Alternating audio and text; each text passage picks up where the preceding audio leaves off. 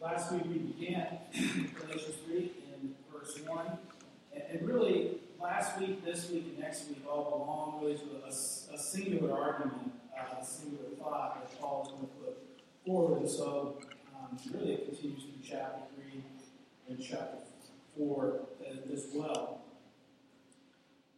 But to recapture that, just sort of briefly, Paul's argument before he moves to Abraham, and it explains based on Abraham his argument. If you remember, in verse 1 he begins, "O foolish Galatians, who has bewitched you?" Paul has been exercised, he's been a little exasperated since the beginning of his letter. If you remember Galatians 1, right after his greeting, even in verse 6 there, "I'm astonished that you so quickly turned away from the gospel." He's coming with a lot of emotion. He's at the end of himself a little bit. And so, in a sense, it kind of becomes, he's saying, like, well, what is with you people here?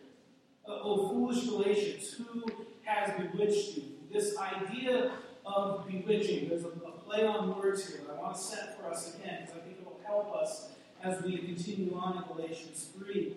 It's that idea of what has caught your eye, what has captured your gaze. I saw a commercial maybe 2 or 3 weeks ago. I think it was Toyota. I'm not sure. But it shows this lady. She's sitting in a conference room, and there's, the conference room is just full of gray suits and gray pantsuits. Everything's sort of black and white, except this girl, she's in full color. And she's sitting here, and there's some guy with a PowerPoint just droning on and on and on. And as she sits, she turns and gazes out the window, and up comes a Toyota. And then it is a girl who's wearing a Patagonia vest and hat. There's a couple of kayaks on top of her, sort of an SUV of some sort. She's got a golden retriever in the next seat. And this girl, you can hear the guy talking. Slowly, this guy giving the boring speech, it fades out to nothing. And she's locked in on this Toyota. And then it goes to this mental image she has of herself, running through the woods, and going kayaking and all this stuff. And then as the commercial comes back, she kind of gets snapped to this guy still going on and on. It's that idea of she's in the middle of this, something has captured her gaze.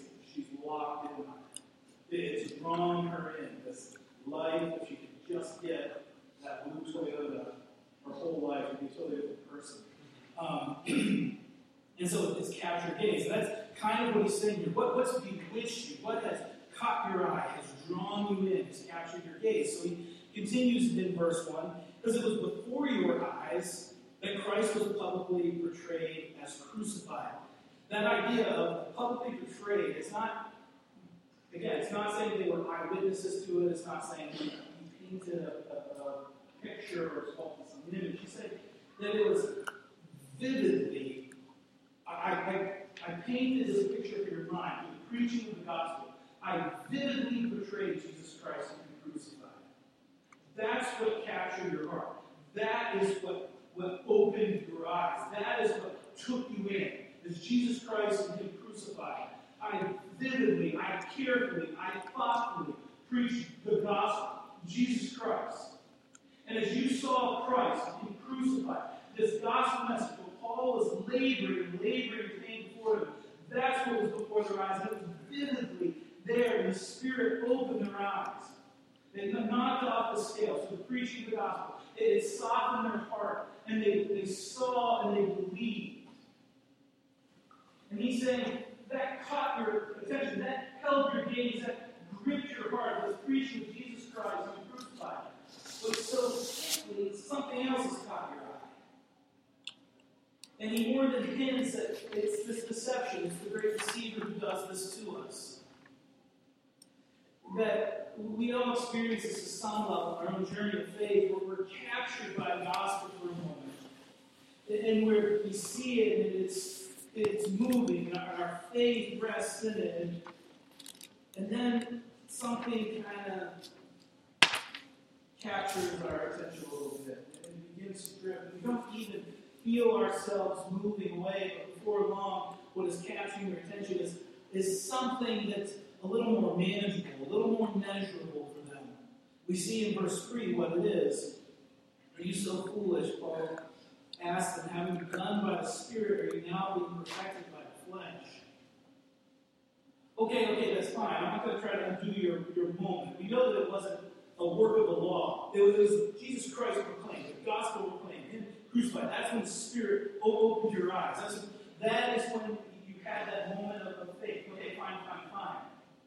But let's turn the gaze away from Christ, away from His accomplishments, and let's turn it to something we can do, something more measurable, something more tangible, something more controllable for us. Let's just say works of the law, the circumcision, this sign, this Old Testament sign that was given. And so what we saw last week is this idea that they're getting two things wrong. The first is that they're taking this idea of works of the law, and we can even put it in a context for us maybe of how the law will work in our life of sanctification. And what they're doing is, instead of it being justification as always the grounds for our righteousness before the Lord, that is Christ's righteousness accounted to us by faith alone. They're saying, okay, maybe you enter in that way, but now you've got to do all this other stuff if at the end you want to still be right with God. It depends upon your works. It depends upon everything you add to it. And instead of seeing fruit in its specific, in its good place, in its rightful and needful place, they move it into this wrong category of justifying. You say, we looked last week, why that's upside down in so many ways.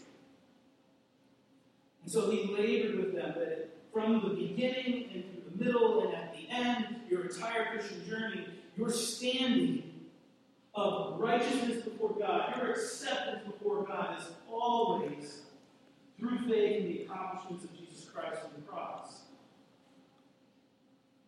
Nothing replaces justification along the way. And so that is where this argument has come. Now, Paul knows who he is talking to, who this letter is written to. And so what might seem like a bit of an odd pivot here in verse 6 to all of a sudden introduce Abraham, well, they've been calling for works of the law. They've been calling it that circumcision is necessary. There's something that needs to be added to this gospel message for you to really be right with the Lord. So Paul, in a master stroke, decides, I'm going to take your key witness, Abraham, and I'm going to make him my witness. Instead of arguing over here in the sense of, okay, you can have Abraham in the Old Testament patriarchs, I've got something brand new. He's going to say, no, we want to talk about Abraham. Let's talk about Abraham. And I'll build my case on Abraham. So that is what he does here. From the beginning, you see that Paul is not going to argue the case that to be a child of God, he'll just assume is the same as being the son of Abraham. He's not drawing a line between the two. He's going to say, okay, to be a child of God, you have to be a son of Abraham. Now let's look at Abraham. So let's just follow his logic here for our next few minutes together. Verse 6, he says, just as Abraham believed God, and it was counted to him as righteousness. Quotes from the Old Testament. So to back it up, if you see, remember, at the end of Genesis 11, we just a few months ago went through Genesis 1 through 11. At the end of Genesis 11, you have this table of nations, this genealogy laid out. Right at the end, you just see Abraham's name. That's it. And then you get to chapter 12, sort of out of nowhere.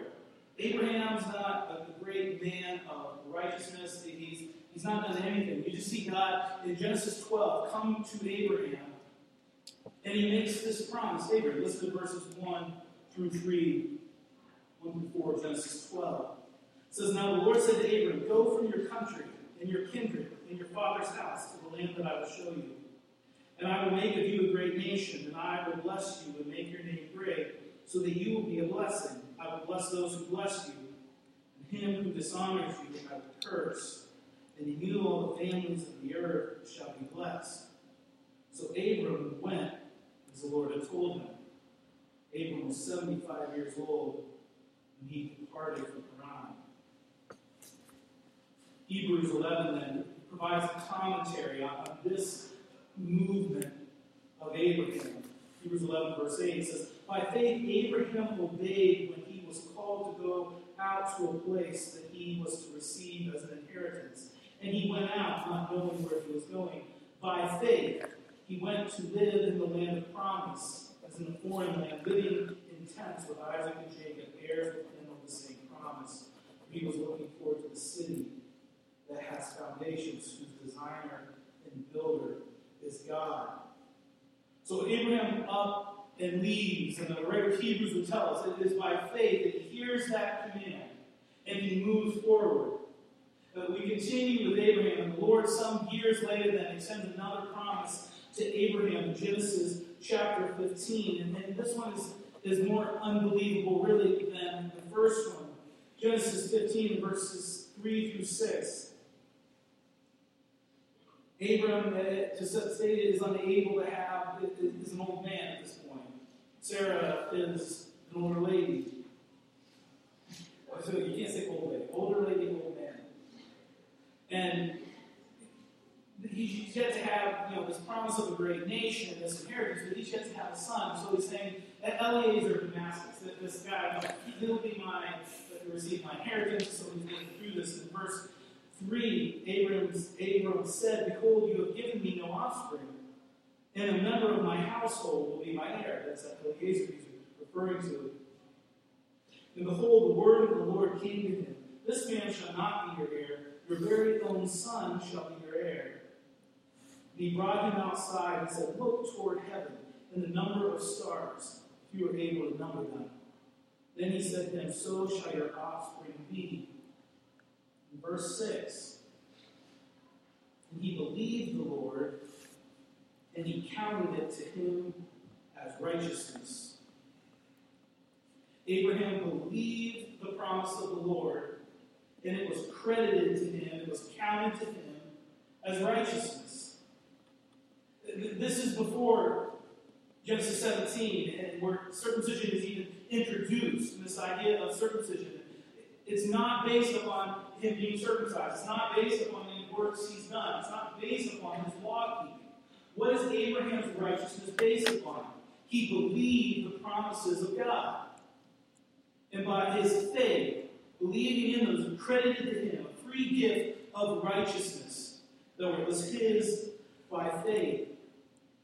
This is explained further for us. We're going to look at a couple passages in Romans. You can just listen, you can flip there if you want. But Romans chapter 4, verses 1 through 5. "What then shall we say was gained by Abraham, our forefather, according to the flesh?" What did he gain according to the flesh? "For if Abraham was justified by works, he had something to boast about, but not before God. For what does Scripture say? Abraham believed God, and it was counted to him as righteousness.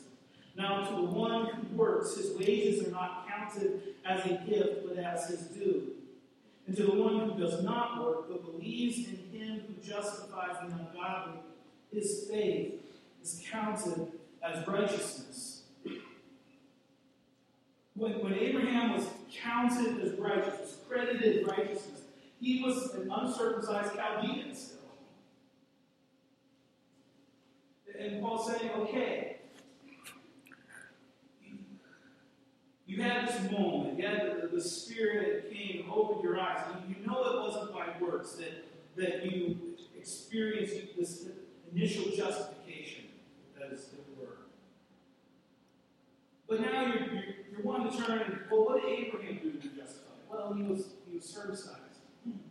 Paul is saying, no. You want to be a son of Abraham. Here is how Abraham received his righteousness. It was by faith. This is later in Romans 4, verses 9 through 10 of Romans 4. It says, is this blessing then only for the circumcised, speaking of justification, or also for the uncircumcised? For we say that faith was counted to Abraham as righteousness. How then was it counted to him? Was it before or after he had been circumcised? It was not after, but before he was circumcised. So Paul continues this argument. Now he gets to verse 7 in Galatians 3 as he continues. Know then that it is those of faith who are the sons of Abraham. All right, so if to be a child of God is to be the son of Abraham, okay, how was Abraham counted as righteous? It was by faith. So how are you going to be considered a son of righteousness? Also by faith. Listen as he continues in Romans 4 one more time, verses 21 through 25. Fully convinced that God was able to do what he had promised. That is why his faith was counted to him as righteousness. But the words "it was counted to him" were not written for his sake alone, but for ours also. It will be counted to us who believe in him who raised from the dead Jesus our Lord, who was delivered for our trespasses and raised for our justification. So Paul says, okay, you're trying to draw this line of what it means to believe in Christ and to rest upon this, the gospel that is so carefully and vividly portrayed for you. And you're trying to draw a contrast between that and what it means to be a son of Abraham. And there's all sorts of parts of the law, there's circumcision, there's all sorts of ethnic requirements. And so you're drawing this contrast. And Paul is saying, no, I'm going to take your star witness here. How did Abraham become a child of God? How was he counted? How was he credited righteous? It was by faith. Verse 7, we just read. Know then that it is those of faith who are the sons of Abraham. And then he continues in verse 8. In the scripture, foreseeing that God would justify the Gentiles by faith, preached the gospel beforehand to Abraham, saying, in you shall all the nations be blessed. Back to Genesis 12, verses 2 and 3. Listen to this one more time. It says, and I will make you a great nation, and I will bless you and make your name great, so that you will be a blessing. I will bless those who bless you, and him who dishonors you I will curse, and in you all the families of the earth shall be blessed. Paul's clear. He says the gospel has been proclaimed to Abraham beforehand. And it was this: by faith he would be counted righteous.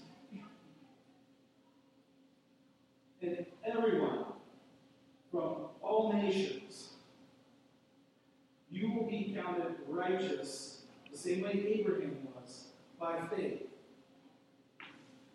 It begins to build for us. There wasn't a different gospel in the Old Testament.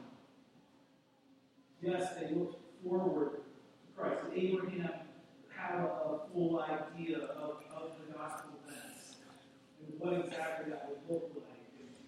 But we know he had some, we see in Genesis 22, and only where he speaks about God being raised from the dead, and God providing the land. But it was shadowed as he looked forward. And yet it was his faith in the promises of God of an eternal inheritance that justified him, that credited him his righteousness. Paul is saying from the very beginning, that was the gospel proclamation for all people, all times, everywhere. You will be in Abraham, as a son of Abraham, to receive righteousness the same way. And then in verse 9, closes with this. So then, those who are of faith are blessed along with Abraham, the man of faith. What is the blessing of Abraham? What is that blessing? Inheritance in the promised land. We received as righteous. Adoption into the inheritance of eternal life. To be a child of God. To have Christ's righteousness.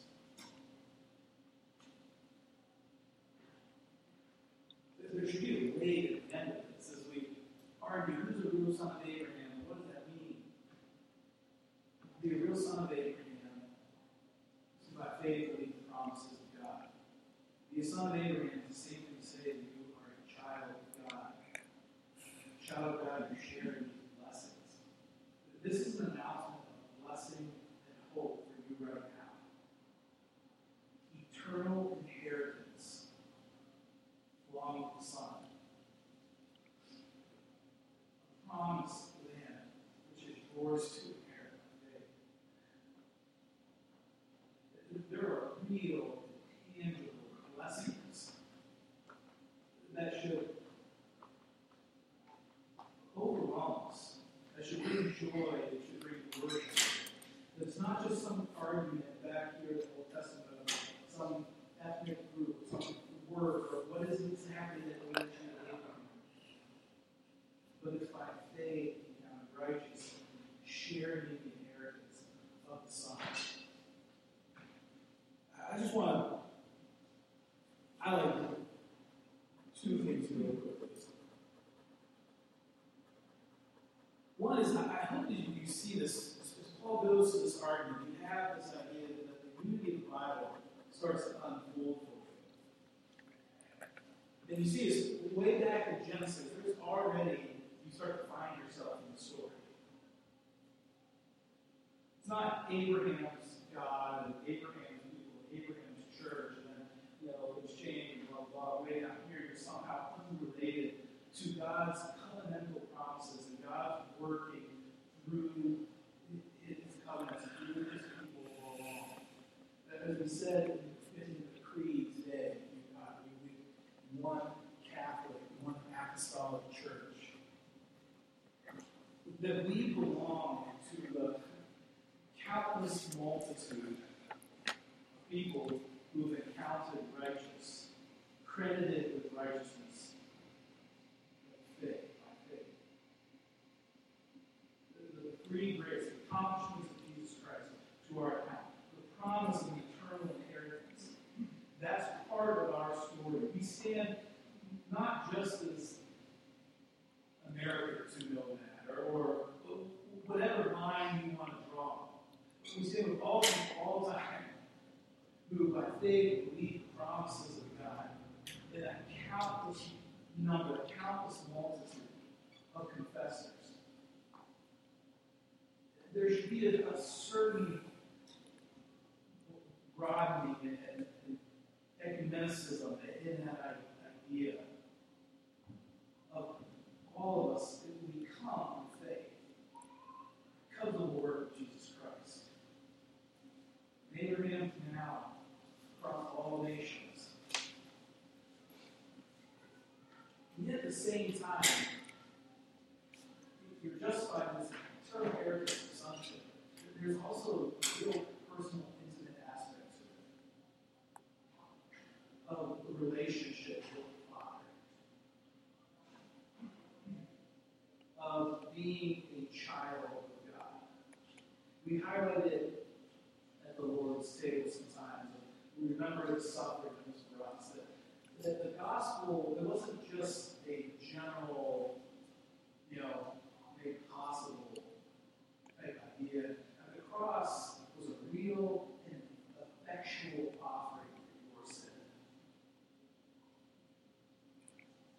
In your place, condemned he stood. He did it for you. You entered a relationship with the Father, yes, with the masses, and then also individually.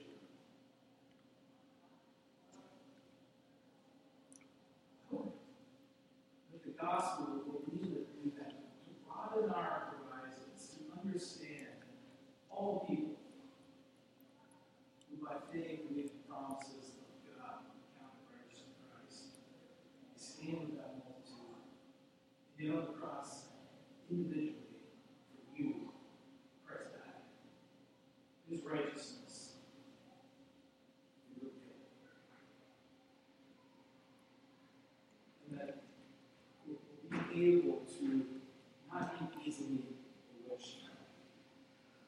Christ and Him crucified. We will proclaim and continue to preach the gospel to ourselves and not quickly be drawn away, not have our gaze, not have put on something else besides the gospel, wouldn't begin to cloud the gospel, soon move you away from resting in Christ, resting in yourself, resting in anything else besides Him.